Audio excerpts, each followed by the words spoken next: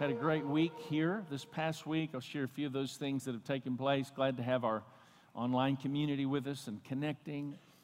Awesome. Last Wednesday, we celebrated all of our servant leaders and thanked them for making it happen. All the ministry at the door, greeting, coffee, tech, camera, worship, kids, just a lot of things going on our campus. And I just want to say a great big thank you. Would you just help me voice appreciation and thanks to everyone who's serving and leading by example as a servant.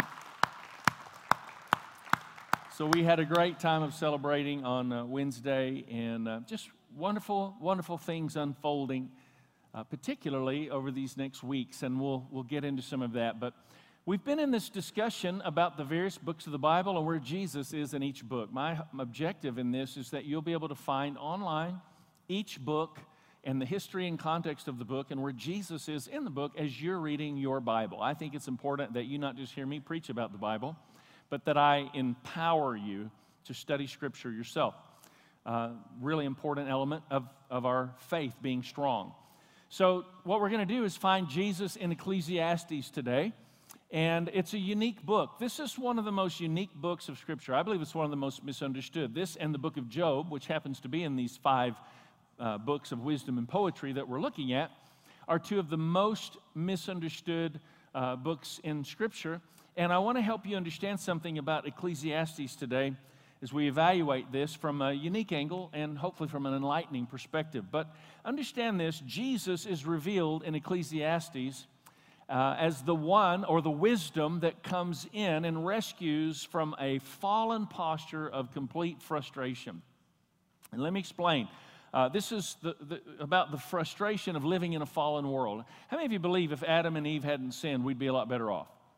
Right? But because of the fall of humanity and the fall of mankind, it positioned the world to be in a totally different atmosphere, spiritually speaking especially.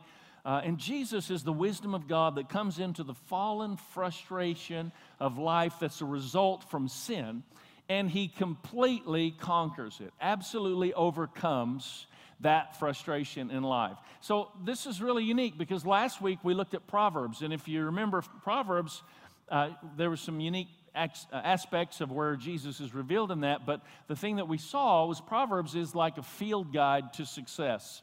If you want to know about success in finance, success in relationships, then you can study that out and find basically clear steps to finding what success is all about. But interestingly enough, as we look at the progression of Scripture, the book of Ecclesiastes follows this book about how to be successful.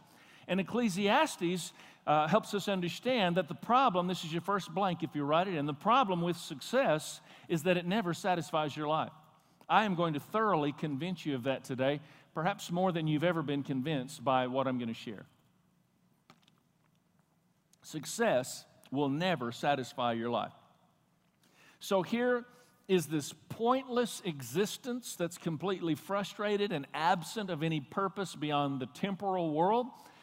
And the writer of Ecclesiastes is giving us a unique picture. So vitally important that you get this pop quiz. Are you ready? This is your pop quiz.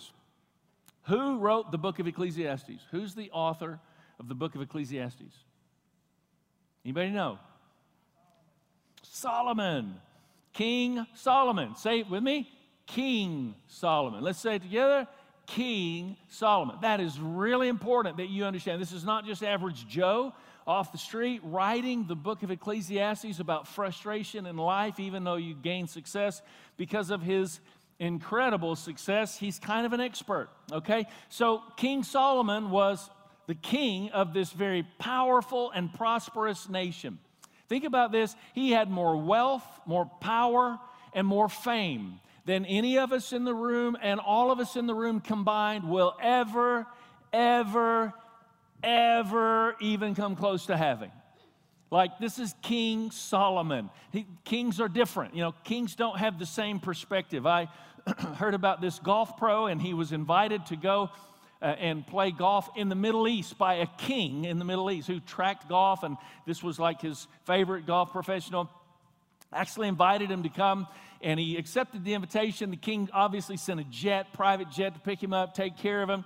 gets him over, he plays golf, spends a couple of days, and is about to come home, and the king goes out with him as he's about to get on his private jet again, the king's private jet, and he tells him, I want to give you a gift. And the golf pro is like, you sent your jet, you took care of me like royalty, I've had an amazing time, you've done enough. And the king said, no, I insist, I want to give you a gift. So the golf pro just kind of thinks, and he said, I collect golf clubs as a golf pro. So he tells the king, how about a golf club? King says, done. Gets on the plane, he's flying home. Now think about this, the king is going to buy you a golf club. And so he's thinking in his mind, this is going to be like perhaps a solid gold. Can you imagine what kind of club this king is going to buy or prepare for this golf pro who's found great favor with him? And so time goes on, like he's not heard anything from the king. And finally he gets this letter in the mail, certified letter. He opens it, and in the letter is a deed to a 500-acre, 18-hole golf club that the king has given the golf pro. Okay, how many of you know the king doesn't see things the way normal people see things? Okay, get it in your mind. The author of this book is not somebody who is not in touch with everything the world has to offer. I mean, everything the world has to offer. King Solomon had experienced that. And this is the way he starts. This is his chipper introduction, okay? Like, you got everything. How many of you know that'd surely make you happy if you had everything? This is his chipper introduction from a man who truly did have everything. Ecclesiastes 1:1-3. The words of the teacher, son of David, king of Jerusalem. Here's the first word he writes, meaningless. This is where it all starts. Like, he has everything. And what does he say? Meaningless, meaningless, exclamation. I mean, this is a powerful statement that he's making. Utterly meaningless. Everything is meaningless. What's everything? Everything is meaningless. What does a man gain from all his labor at which he toils under the sun? This is not just somebody who doesn't know what it is to have everything. This is somebody who clearly knows what it is to have everything, and his conclusion of having everything is that it's absolutely, utterly meaningless. The question, Solomon, everything? Like, are you talking everything? Money, fame, fortune? Solomon's response, everything. Marriage, relationship, everything. Everything under the sun is meaningless. And he uses this word meaningless 38 times in the course of these 12 chapters. Like, he's serious about communicating the meaningless disposition of life, what he describes under the sun, which we'll see in a moment. But he used this to describe pleasure, laughter, partying, building, planting, developing parks. You think of all the nice things. If you had a lot of money, what would I do? I would develop parks. I would develop gardens. I would develop reservoirs, herds, flocks, silver, gold, singers, entertainers, like 1,000 women, all available to him anytime, 700 wives, 300 concubines. He could have breakfast with one, lunch with another, dinner with another, all through the course of an entire year and not get through everybody, right? Can you imagine 700 wives? You know what the worst part of 700 wives would be? 700 mother-in-laws, no question about it. That would be a challenge. So he had everything. We need to understand the vast everything that we're talking about. And then we start to recognize he's an expert in everything. And he calls it all meaningless. He goes on and he explains this in Ecclesiastes 2:10-11. I denied myself nothing my eyes desired. I refused my heart no pleasure. My heart took delight in all my work, and this was the reward for all my labor. Yet when I surveyed all that my hands had done and what I had toiled to achieve, everything was meaningless. He just keeps saying this over and over. Chasing after the wind, nothing was gained under the sun. Important phrase, under the sun. Now, he uses that term, under the sun, 29 times in these 12 chapters. Life under the sun, he's referencing, is temporal life without eternal priorities or eternal value. I said last week, today's message strikes at the core of depression. Let me ask you a question. I want to just get your feedback on this. I did this in the first service as well. If you're here and you have struggled with some form of depression in your life, would you just raise your hand real high? Just hold them up there, and I want us all to look around, and I want you to understand, you are not alone.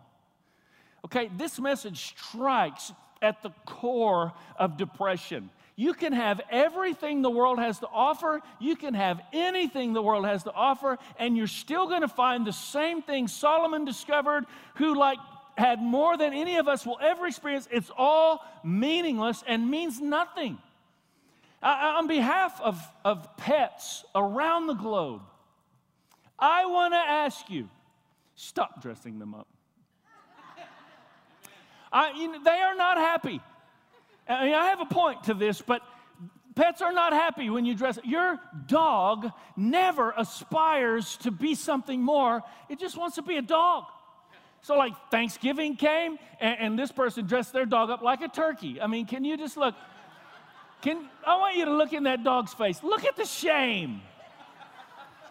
That dog is not aspiring to be more. He's ashamed. Okay, Christmas is coming. Rudolph the Red-Nosed Reindeer, don't do it. I just want to say, don't do it. Look at his face. He's not happy. Okay? Pets do not dream about another level of life somewhere. Now, I'm talking about the beasts of the field when I'm talking about it, but contrary to the beasts of the field, contrary to animals, if you take a towel and a clothespin and you put it on your son or daughter, they will suddenly become Superman or Wonder Woman. How many of you know? I mean, there's just something in humanity that causes us to be awakened to a life and a call that's beyond where we are. Animals don't have that. I have a weenie dog named Copper. Copper never sits around dreaming, if only I could one day be a great big horse. That's never in his mind, okay? There's probably very little in his mind, in all honesty. But he never is like, animals don't, they just seem to be perfectly content with what they are. You are not. I am not. There's a reason for this, and it's revealed in the book of Ecclesiastes. But before I even tell you that, you need to understand, life under the sun at its best will never fulfill your life. Success will never fulfill your life. We must discover something beyond the reason of our mere existence to really explore what truly living is about. Here's the key that I believe unlocks this concept in every one of us, and King Solomon writes about it, Ecclesiastes chapter 3, verse 11. God has planted eternity in the human heart. God has planted eternity in the human heart. Listen, there's not eternity planted in the heart of animals. Animals are not created in the image of eternal God. But I know all dogs go to heaven. I'm sure everybody's got that in their mind. I'm not discussing any of those matters. We can talk pet theology another time. But my point is simply, the Bible clearly says eternity is planted in your heart. If you don't discover eternity and the purposes of God on an eternal level, you're going to spend your entire life absolutely frustrated, feeling it's all meaningless, and giving yourself this constant sense of absolute depression. What is it even worth? Listen, God made you for more than that. There's something powerful in you. Something powerful in you. I want us to agree and just hiss the enemy away right now and declare the purposes of God are going to prevail in our hearts and our lives. Why don't you just break something right now in your place of worship? Why don't you just break something off of the people around you as we agree for the purposes of God to prevail in Jesus' mighty name? I showed up to experience what God wants us to experience today, and I want nothing less. I want everything God desires for us. And it's going to require something of us to experience the eternal purposes of God revealed in our lives. And that's your next blank. Only God's eternal purposes revealed in this temporal life can move us from merely existing to truly living. Merely existing, truly living. Who wants to live? I want to live. But let's understand something, because it's pretty challenging. Jesus' mission cost him this life. You get that? Like Jesus' mission cost him this life because his mission was not this life. You need to package all that up in an understandable deposit that you walk away from here with today. If we're really going to grasp what God's trying to reveal through this particular book in Scripture, Jesus' mission cost him his life because his mission is not this life, and your mission is bigger than your pursuit of a great life under the sun. Your mission is bigger than that. You can pursue this thing, you can build businesses, you can rake in bucks, you can build you can do all kinds of things. You're never going to compare with the incredible wealth, fame, and fortune that King Solomon possessed, and you'll come up with the same conclusion he did on your futile effort, meaningless, unless you discover the eternal priorities of God and embrace those in your life. Now listen very carefully. God wants your life to be awesome. There's a great verse, Jeremiah 29:11. You know, for I know the plans I have for you, declares the Lord. They're really good plans. That's basically what it says. That's the NIV, the Nissen-inspired version, okay? They're really good plans. But what you need to understand is God wants your life to be awesome, but it is not His plan for you to pursue an awesome life for yourself. It is His plan for you to provide an awesome life for other people. That's what's awesome. Now, let me say it again. Receive more than just the information. Let's embrace the impartation. We want to experience the things of the Spirit when we gather like this, not just have a motivational preacher get up here and talk. God wants your life to be awesome. But it is not His plan that you pursue an awesome life for yourself, but rather that you provide an awesome life for other people. Now that is awesome. Ecclesiastes reveals this very clearly. The futility of trying to pursue a great life for me isolates me, reduces me, marginalizes me, positions me to be in a place where all I'm trying to do is achieve my greatest potential. I want to say to you, contrary to what your culture has told you, stop pursuing your potential and start discovering your call. Your potential that you discover could actually be a distraction and a misappropriation of your resource. What has God called you to in your life? Many greatly successful people are missing the call of God because they're caught up and spun up in attitudes and ideas of success, and they don't understand the eternal value of their existence. How am I doing today? You getting it? Man, I want us to embrace this. This is pivotal for us to truly make a difference. I love the way the Message puts 1 Corinthians 10:24, and let's just be honest, and it's not bad. We want to live well. Let's just stop right there, and let me ask, how many of you want to live well? Can I just see? I mean, the Bible endorses it. It's not saying that's wrong, okay? Don't get me wrong. God wants you to have an awesome life. But it describes it. We want to live well, but our foremost efforts should be to help others live well. That's what Paul's saying here. We all want to live well, but our greatest priority, rather than trying to get everything we can for ourselves, should be watching other people come into a greater awareness of the generous nature of God, of the loving nature of God, of the sacrificial nature of Christ. And you know, when you help somebody, and how many of you have ever done this before? You help somebody get out of the pit. First, who's been in the pit before? Can I just see? You've been in the pit. And somebody gave you a hand up, right? They helped you out of the pit. When you watch somebody and you help somebody get out of the pit, and then you see them turn around and start helping other people out of the pit, come on, there's something about that is awakening the purposes of God within us, and suddenly we begin to realize why we are here.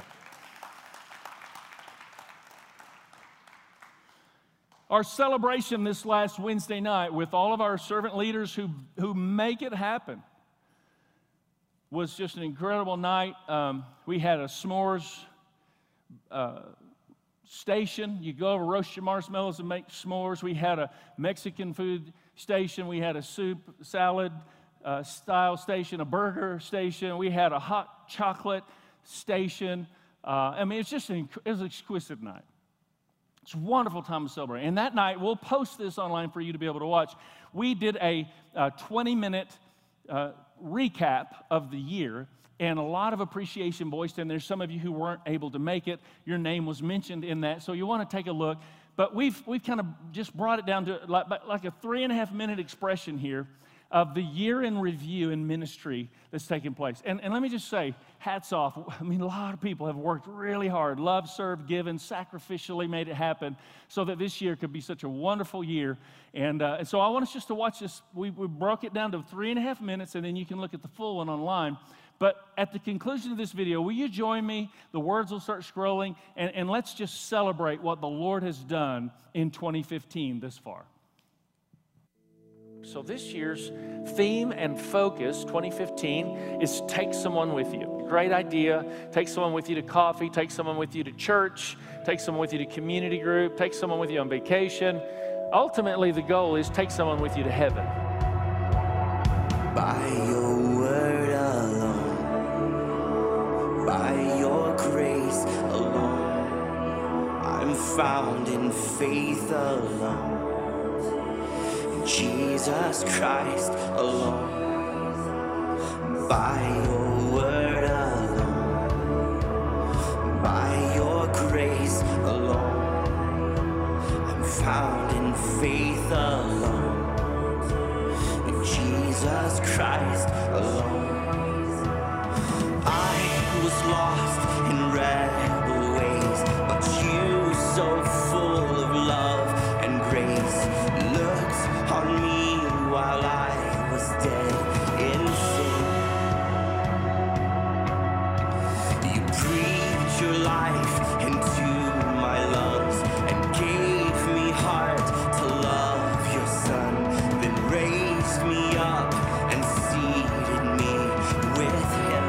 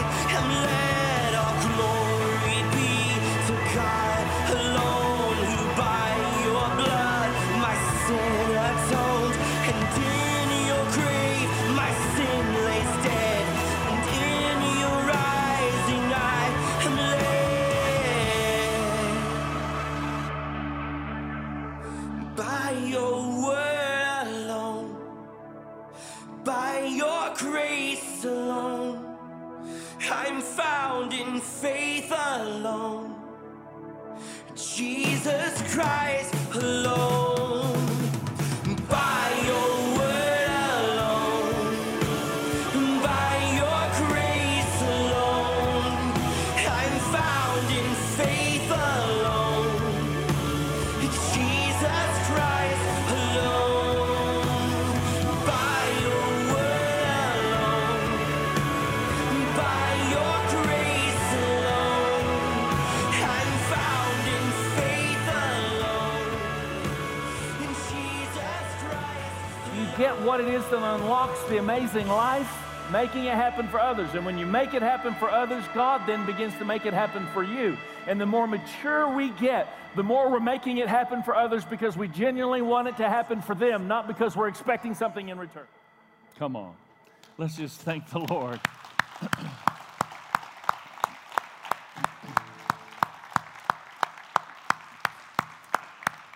You know, that guy at the very end of the video, he's got his issues, but that statement is powerful. I mean, honestly, the more mature we get, when we do make it happen for others, God makes it happen for us, but the more mature we get, the more we make it happen for others because we want it to happen for others, not because we're trying to get something out of it ourselves. It's maturity.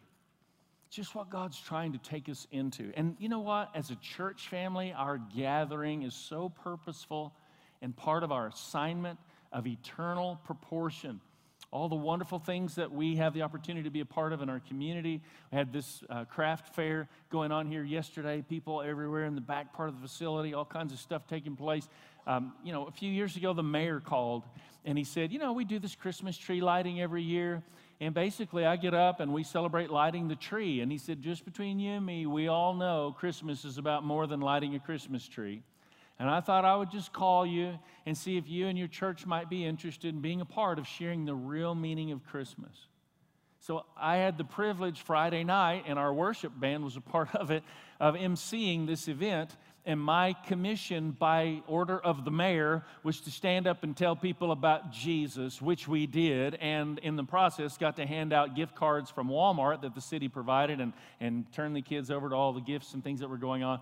Honestly, the Lord's just given us great entrance in a lot of ways. The orphanages that we work with internationally, locally in our community, Pastor Chris involved in leadership, DelQuest's program that has, it's not church sponsored at all, but somehow we just started getting asked and invited to be a part of these planning meetings. And ultimately now I'm a speaker in that event every year, and Chris takes the whole team through the 3 days and ends up on the state capitol floor of the Senate and celebrating these kids that have gone through all kinds of leadership development. I just want to say God's given us great entrance to make a difference. And folks, our gathering needs to be about lifting up King Jesus, finding ways to put boots on the ground and make a difference, every one of us in our everyday lives. Has to be our plan. God has brought our family together that we might serve Him and leave the world a better place. Isn't that a great commission? We want to leave the world a better place. And I just want to say, as your pastor, I want you to hear me say this. In a world where the whole idea of prosperity gets so corrupt, because there are a lot of people manipulating that reality. It's a reality, but a lot of people manipulating it. And I want you to hear me say it to you today. It is God's will that you be blessed. And it is God's will that you be a blessing. It is God's will that you be blessed. Will you just receive that? Like many of us in the room have just come up with all the reasons why we really don't think the blessing of God should be in our life, right? How many of you are really familiar with your weakness and your failures? Listen, I got some good news for you.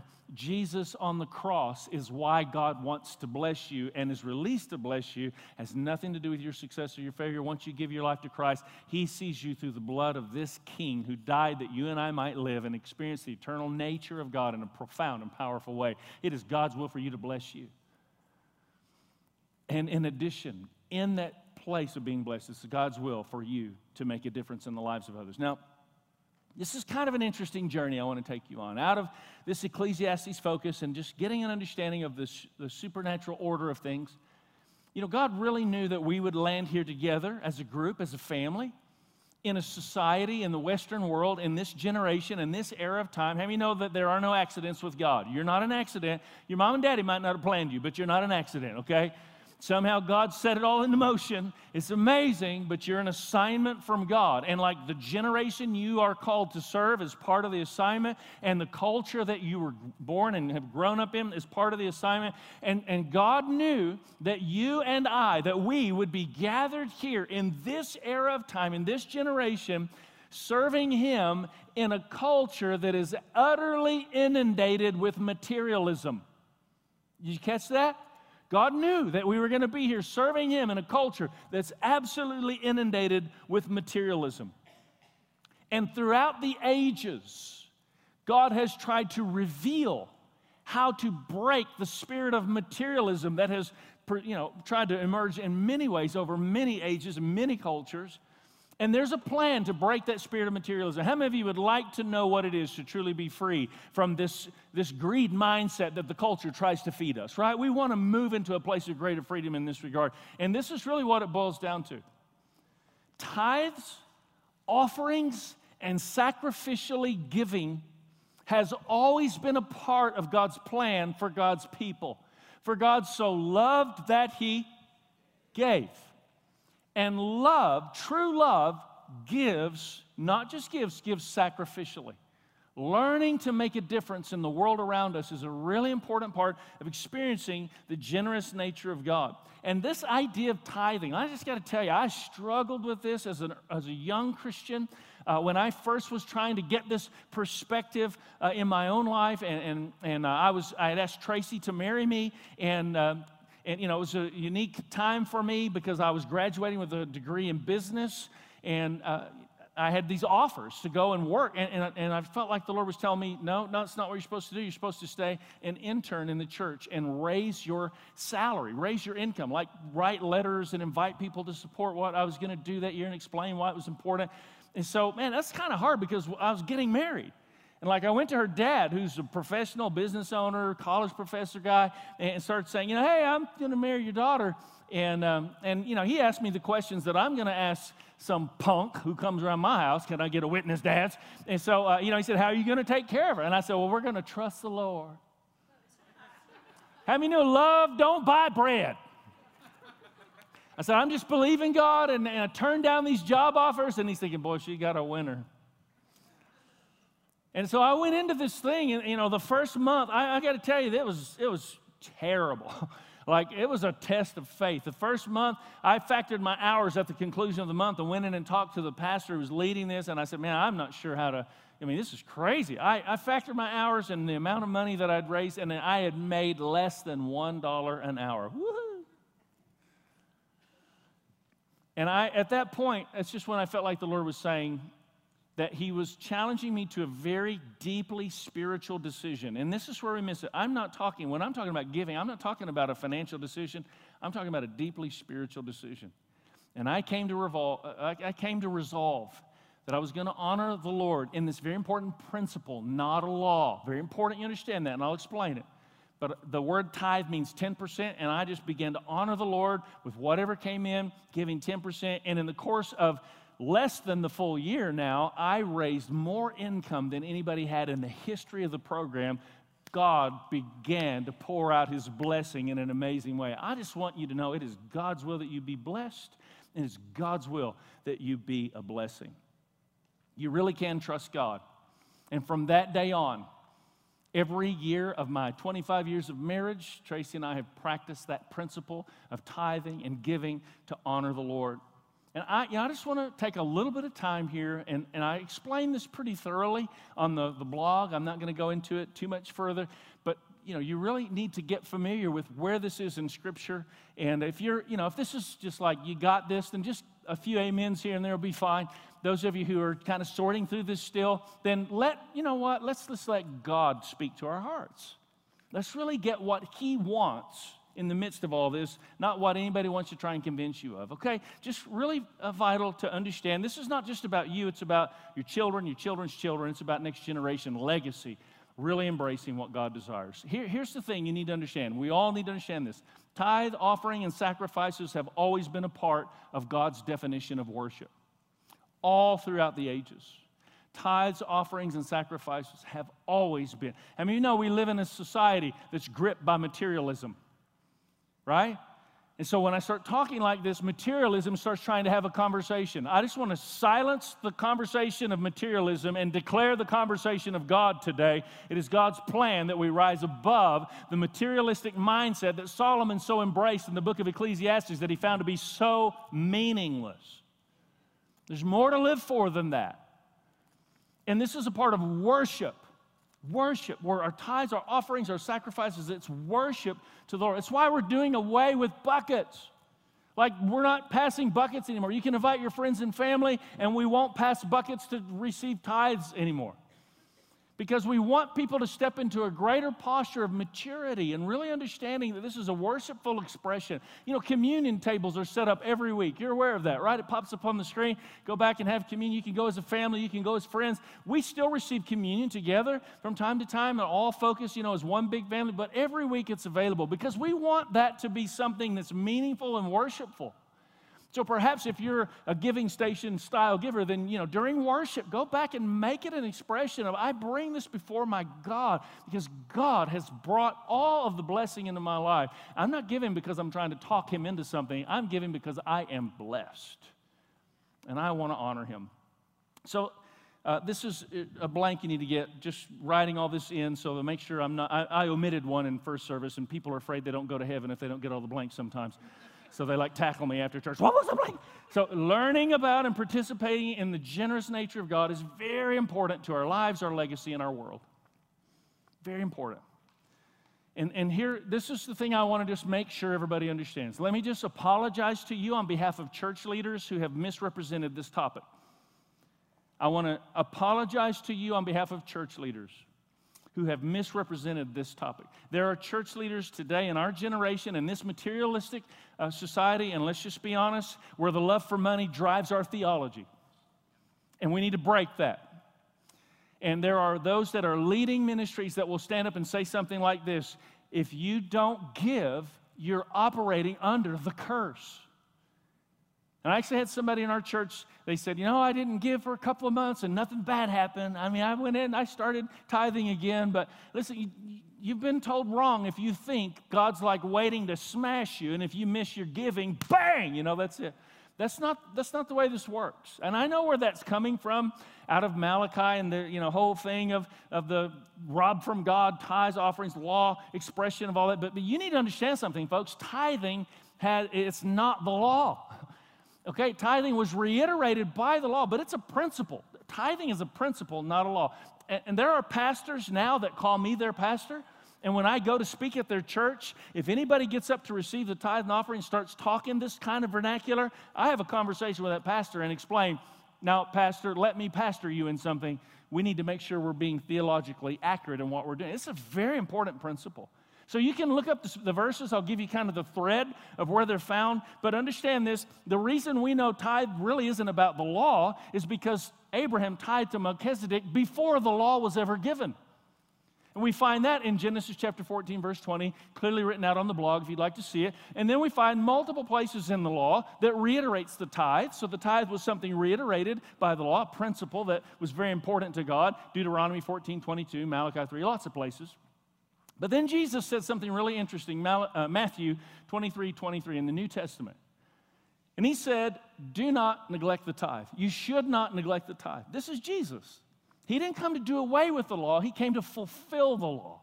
And the law was only the expression of the nature of God embodied in commandments that became all those legalistic expressions. And then Jesus came not to do away with it, but to fulfill it, that we might have a greater understanding of what really the generous, loving nature of God is all about. How many of you know God has always been like Jesus? It was just not until Jesus came that we realized God was like Jesus. He's always been loving, merciful, wonderful. I mean, it's an amazing progression when you see this overall story. And then we see just the continuation of this. Paul later would endorse to the Corinthian church, 1 Corinthians 16, speaking to the Christians saying you're to give a sum of money in keeping with your income. Here's the thing. The word tithe simply means 10%. And let me just reiterate. Tithes, offerings, and sacrifices have always been a part of worship. I want to establish a legacy for my life and for my kids as a part of this church, that we would give and we would make a difference and leave the world a better place. Final verse I'll give you. It's an interesting description of the purpose of this whole concept of giving and worshipful giving. Deuteronomy 14:23. The purpose of tithing is to teach you to always put God first in your lives. So gathering and contributing to the greater mission of God's kingdom advancing in the earth is an important part of what we're doing. You understand, our worship is that. Like our singing is impacting an overall atmosphere. Like according to Solomon in Ecclesiastes, if all we're doing is having good singing, it's just vanity. It's meaningless. But if we start to punch through and understand there's something of eternal value. Hey guys, I don't know if you realize it or not, but our song actually attracts the attention of heaven, and God inhabits the praises of his people. And when we worship, the crime rate in our city goes down. Do you understand what I'm saying? Abuse rates go down. Stuff's still going on. I don't know how to explain all of that. I hate it that we live in a fallen world. But I'll tell you this city is better because we're here lifting up the name of Jesus, and we're going to give him our very best every day of the week.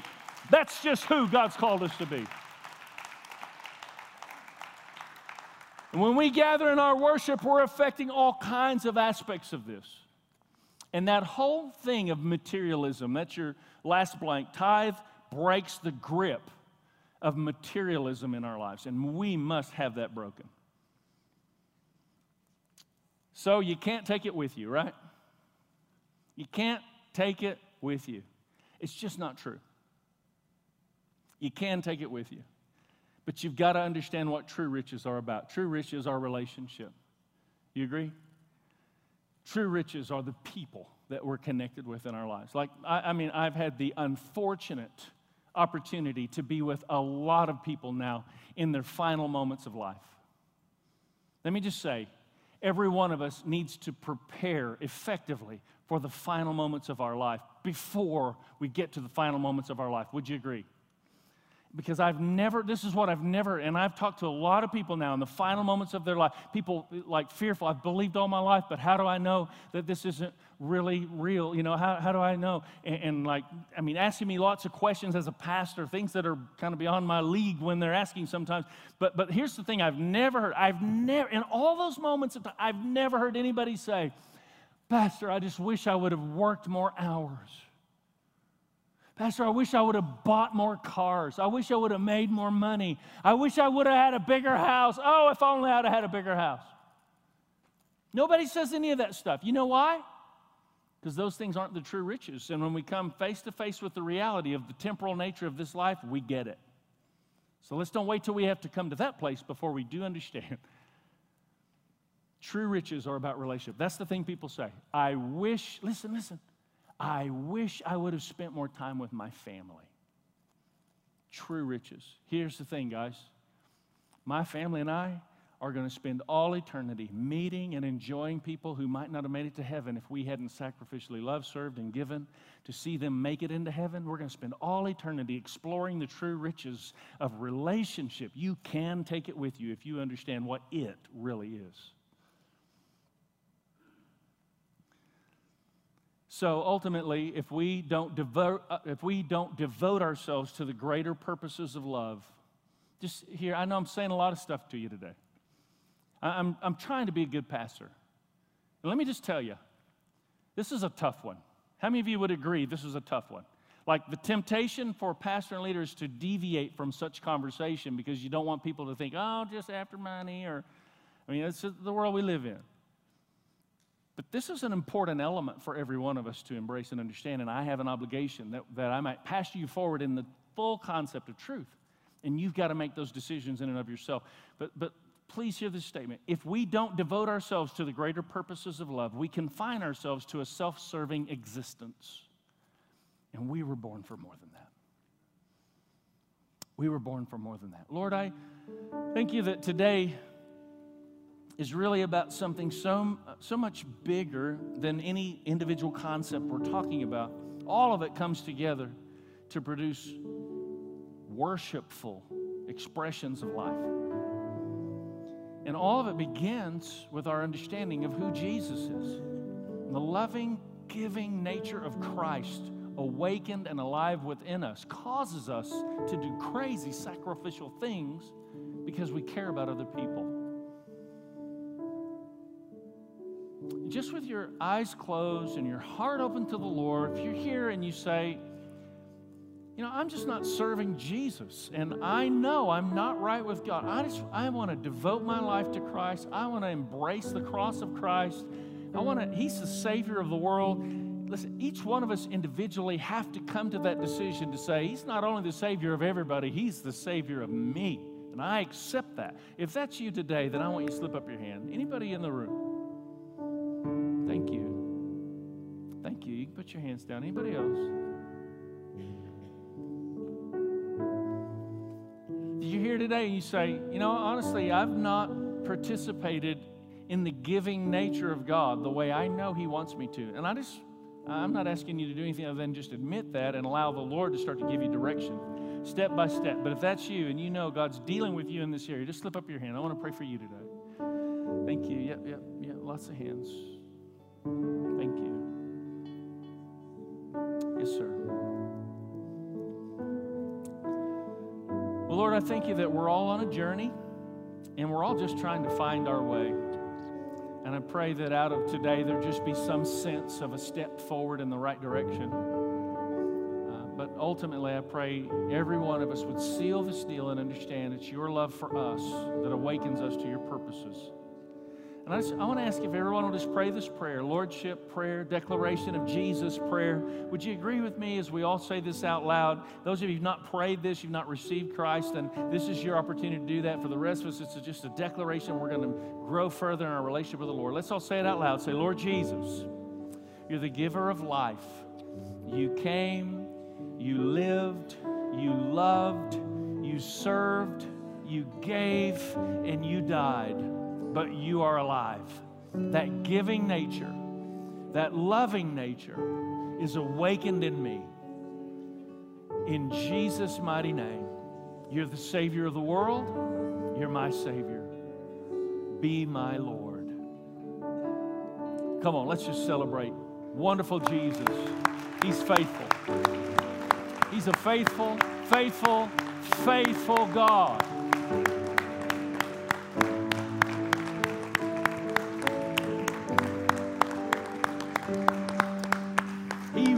Desires to take us beyond a meaningless existence into a meaningful place of life. So what I want to do, I told Bailey before church, I had, in fact, it was Dave Fulford sent it to me, a clip from 1998 of a Christmas presentation of the kids, and like Shay and a bunch of people that are now adults. We're all little bitty kids in the clip. I'm going to have to pull that out. I'm going to tie that into a sermon sometime. And Bailey comes out. She's all like dancing and singing, and it's just amazing. All the years of faithfulness, all the years of service, all the years. I want to just say thank you, church family, for here we are in this new facility that once was the tornado relief effort building. I mean, we've made great progress. And over the years, like Sister Russell was in the first service, she walked on all this ground before there were any buildings here, believing and declaring. And one building at a time, we've built it to here. How many of you know there's going to be a skywalk over 29th Street? There's going to be a home for unwed mothers on that 70 acres of land. How many of you know we ain't finished yet? There's still some things to accomplish. We're working on completing the upstairs for our high school over there, for our kids area down here in the lower level. Some things still rolling, and one step at a time. But since we're no longer doing buckets, then I want to introduce you to a few styles of giving that you can enter into just in your faithfulness so that those things continue to happen. And we just trust God with all of this. But what I want to ask you to do today, we're going to all drop our pledge cards in the giving station. And I had a few people in the first service who said, I'm going to give, but I didn't want to write a pledge card. It's no problem. I want you to understand the basis of this, okay? Let me just give you an explanation. We take the pledges and we factor that number, and then we make projections for the next year so that we can continue to offer support to the orphanage in Beijing and, different things that we do, local community ministry, things along those lines. So we're not asking you to do anything other than what is in your heart to do, and write that on there if you're comfortable with it. And if you'll take that card now and go ahead and do that, in a moment we're going to begin to worship. And as an expression of worship, if you brought your tithe offering today, you want to give that. But the pledge card, if we'll make our way back to those giving stations and drop those in, then I want you just to come back. We're going to enter into a little bit of worship together as a family, have some important things to share with you as we conclude today. But take that pledge card in your hand and let's just stand together. We just want to honor Jesus. Listen, I want to just honor him. That's all I want to do. I never asked to pastor a church. He just asked me to. So I'm doing the best I can. We got a great team of people that are helping me see it more correctly as we go. All of us are just on a journey trying to find our way. Let's find our way together in a loving, serving, giving, compassionate, gracious way as we fulfill what God has in store. So Lord, we love you, and I pray that as we press in and just enter into this expression of worship, we know with certainty throughout all the ages, tithes, offerings, sacrifices, it's been a part of the worship, a part of what you describe as worship. So as we make our pledge and our projection of what it will be to participate in the sacrificial nature of God together as a family, Lord, we want to do that as an expression of adoration and affection for you, that your kingdom would expand in our hearts and in our world. In Jesus' mighty name, amen.